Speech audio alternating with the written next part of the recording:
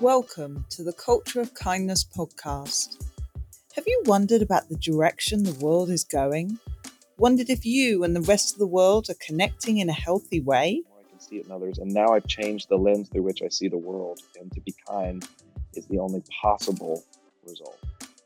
Because you don't have the language of talking, it's kind of almost a language of kindness. In this podcast, we discuss everything from what makes a brilliant leader to where is the world going on our current trajectory? And how can we make a culture of kindness, and do we actually need to? Or are we doing all right just as we are? It's roughly 2,000 years since some bloke got nailed to a tree for suggesting that we should all be a little bit nicer to each other. And I fear that over the last 2,000 years we haven't moved on very far from that. Inherently, humans are very badly flawed. And there is... I, Nahala Summers, became obsessed about the power of kindness after it was the kindness of a stranger that changed my life. So now I am lucky enough to talk to the most eclectic mix of people, probably on any podcast. Come inside and subscribe. It will open your mind and world up to the best examples of living life wholeheartedly. You look on the Facebook, even when you look on the comments on BBC, everyone goes, "Oh, I hate bullies." But then that's like saying, "I hate Walter." You know, bullies have come from somewhere. And what was a tap on my shoulder from somewhere that said, you cannot just do an act of kindness in a day and that be good enough.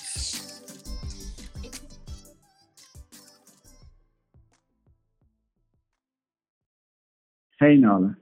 Hi, wonderful. So how are you? I'm very well. We've only spoken a few times, but I feel like I know you and Liz so well. I am so sorry that it has taken so long.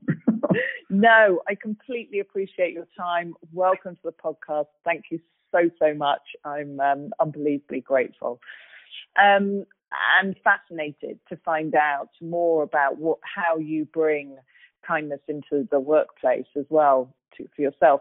I guess, first of all, I know what you do, but in terms of the listeners, what is it that you do within your work and what makes you happy? Oh, well, the place I have to start has to be my family. Married to Claire, have 3 children. And then to me, family is absolutely everything. That's the source of my happiness. And it's why I go to work. It's why I do what I do. And it's why I get up every morning.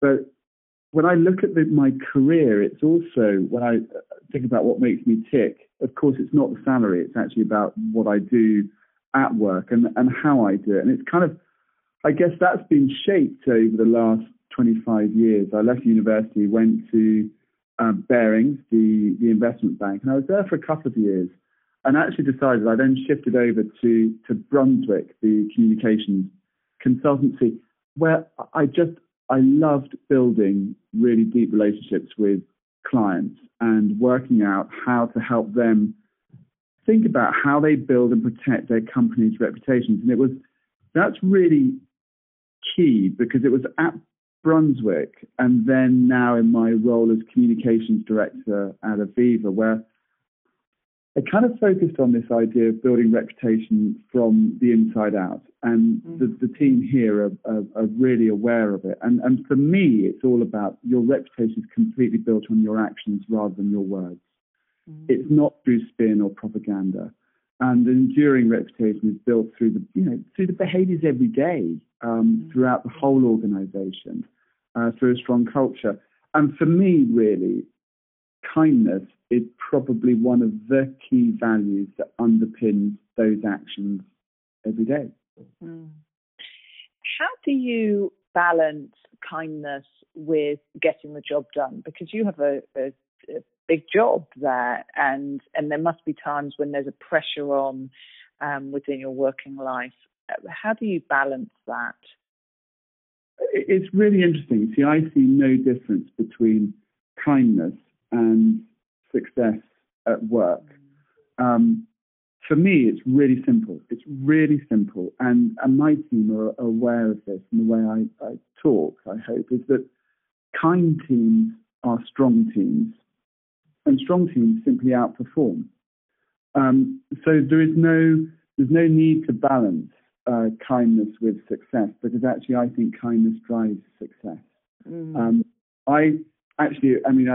We've chatted about it before, but one of my most influential, people who had most influence on me was my grandfather, my late grandfather, who's been a really special man, and he was very successful, but also he said to me, Nigel, one of the most underrated management qualities is kindness. And he really impressed upon me the fact that kindness isn't a soft concept. Kindness is it's not a weakness. Too often, kindness is referred to as a weakness, and it's just not. It's about strength. It's about empathy. It's about listening, putting yourself in other people's shoes. Because so often preconceptions and misconceptions, for me, it's about a real sense of openness and clarity. And that takes strength. You need to be open and honest with people, to be kind to them.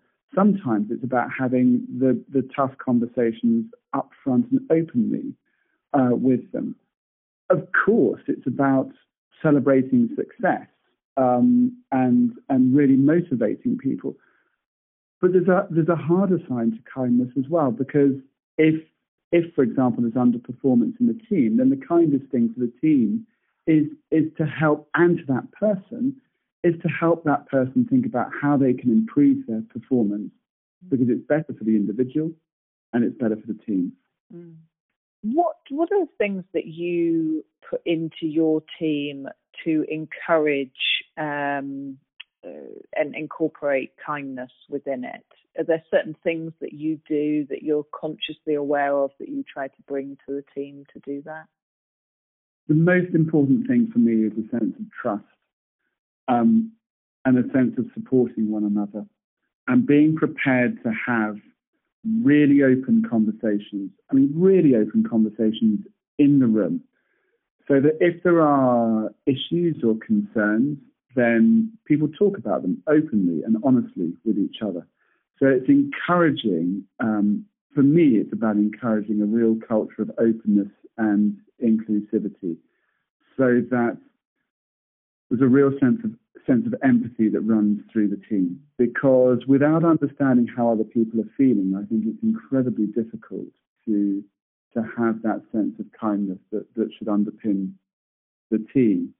The funny thing is, I must say, one of the things, just reflecting on this conversation now, I actually find it, I find it bizarrely uncomfortable talking about kindness, because for me, it's something that should be felt rather than necessarily talked about.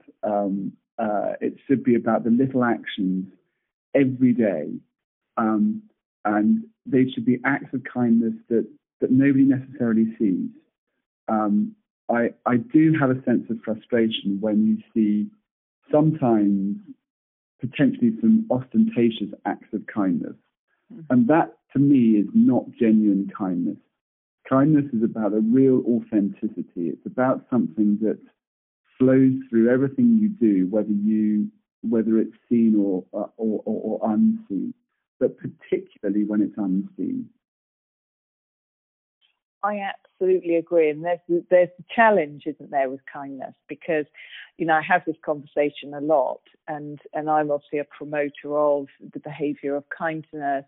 I investigate it, study it, and what I find is people say, "Oh, well, I don't need to talk about it, and I don't need to tell anyone because I just do it." And on the other side, I have the conversation with saying, well, at some point we need to have the conversation around kindness, because we are promoting our children to be kinder. And so if we don't start to have a conversation about it, for those people that have not been brought up with it, maybe, it's important that we start to say, yes, actually, we're not going to tolerate unkindness, and we really want to promote kindness within our communities and certainly within our country and the wider world. How do you think that goes? I completely agree. Because, again, it comes back to this point. I think there's too much misunderstanding about kindness. Too often kindness is seen as a weakness, and it just simply isn't.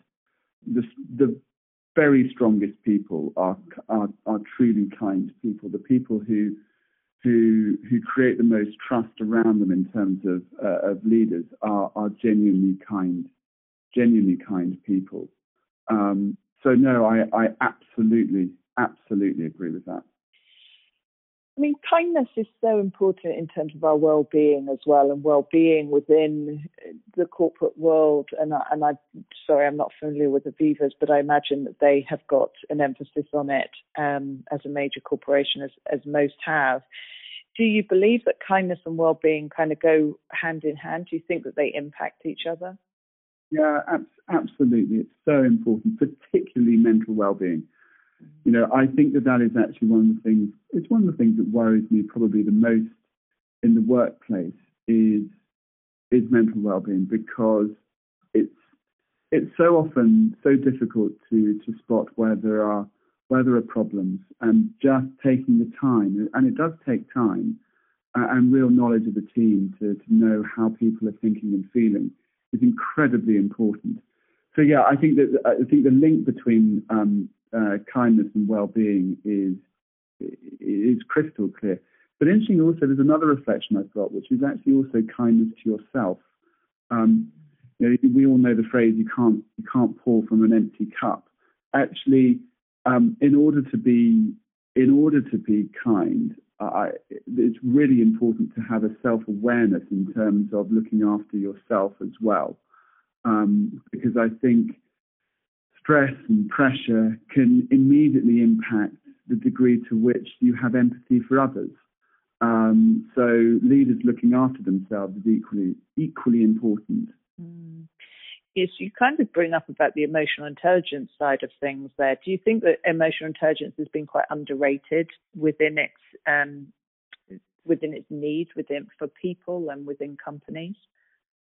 I think hugely so. I mean, actually, I'd say, fair enough, point out a leader that has enduring success and leaves an enduring legacy that is not a truly kind person. Actually, there are very few. Actually, I think that increasingly people are seeing that it's not just the numbers. It is actually about how you deliver the numbers that's incredibly important. And that more rounded view of leadership is a huge step forward and incredibly important.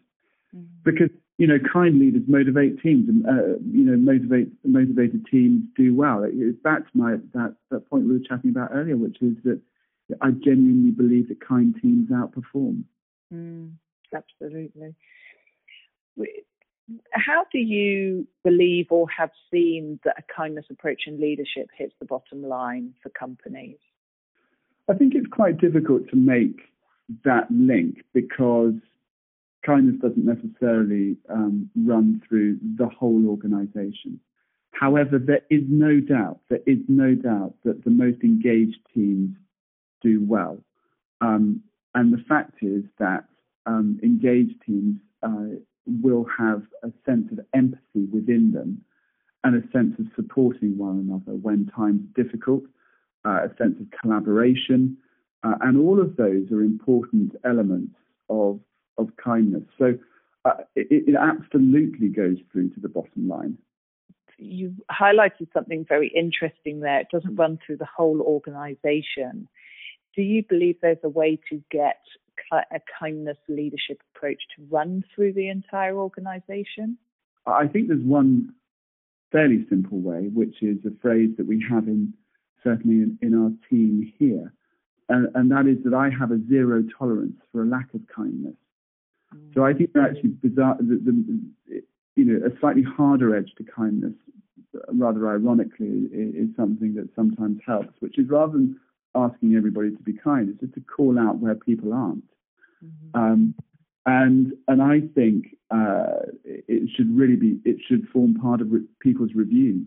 And we should really call out where we see a lack of kindness, because we mustn't walk past it.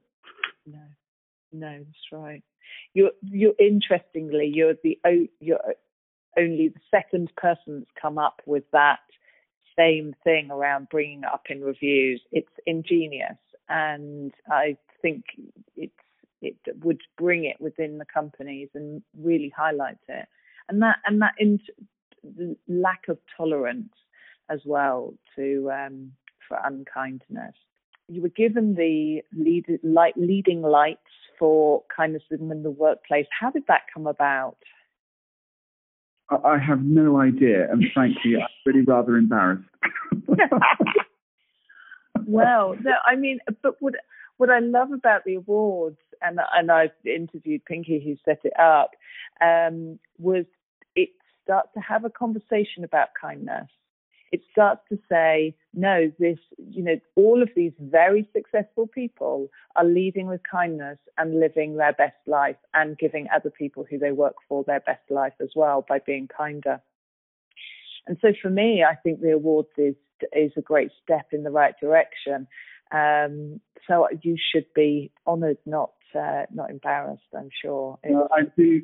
I mean, I absolutely do feel honoured, but equally, I quite like to hide my light under a bushel on that one.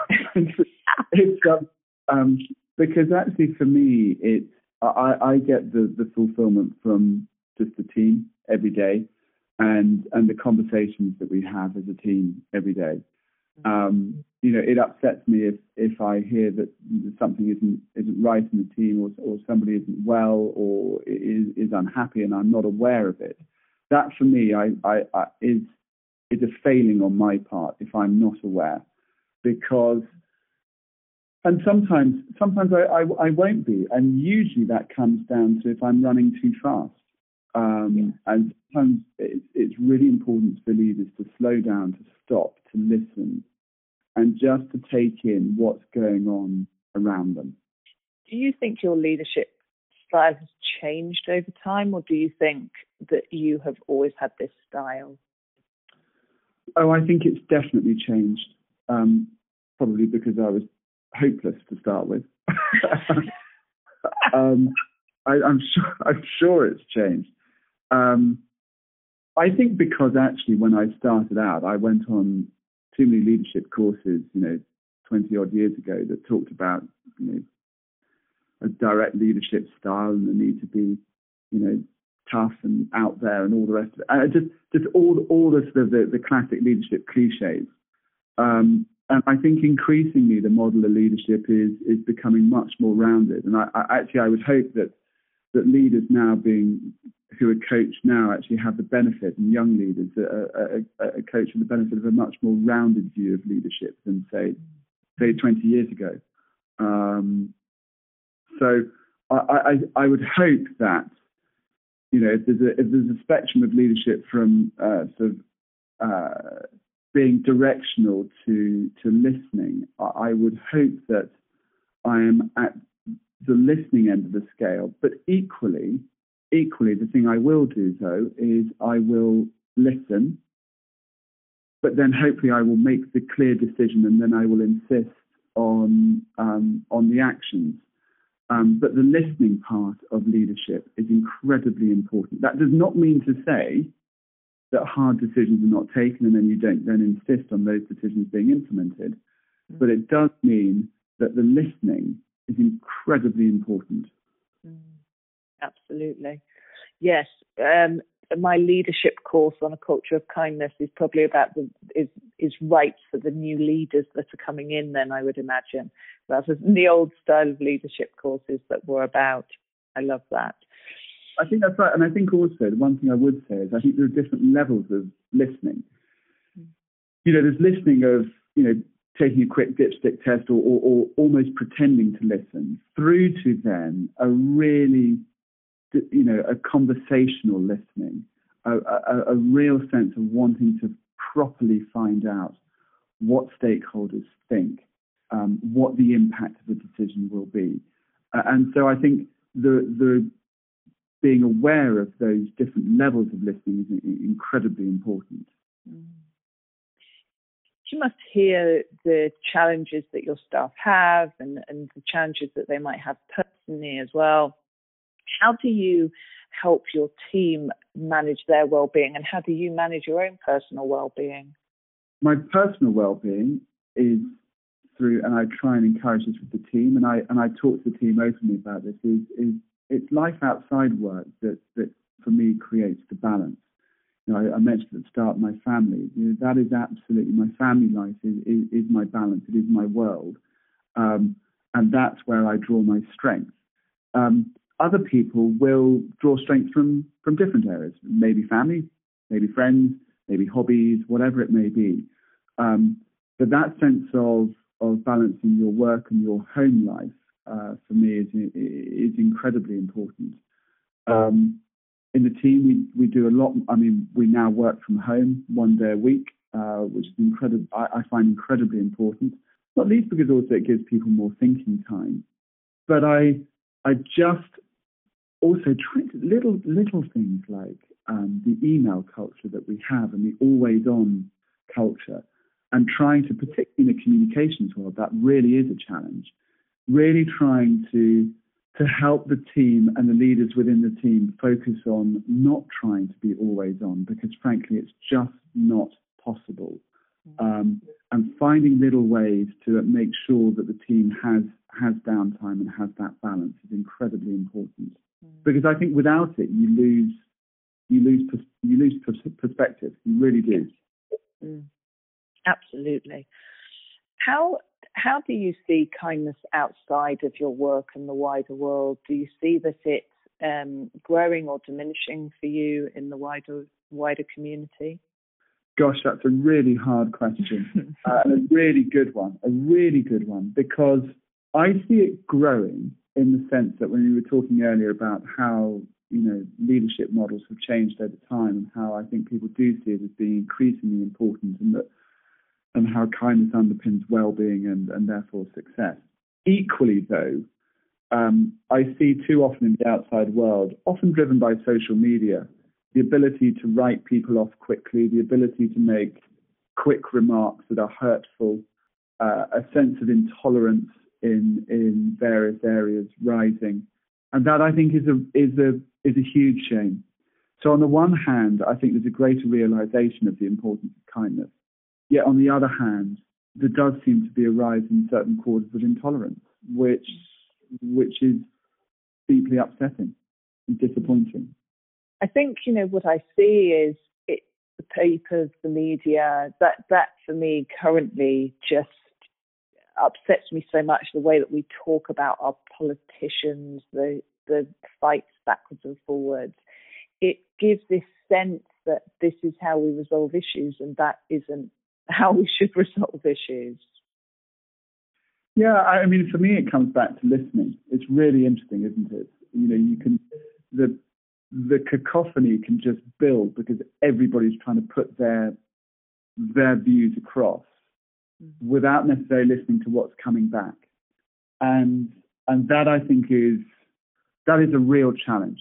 That competition for airtime, that competition for the memorable soundbite, rather than the empathetic listening, and also the bravery to change your mind, the bravery to say, do you know what, the facts have changed, or I've really listened, and actually I'm going to be brave enough to change my mind. I think that's an important element equally of kindness. Yeah. That ability to be flexible in our opinions. I mentioned earlier the danger of preconceptions and misconceptions.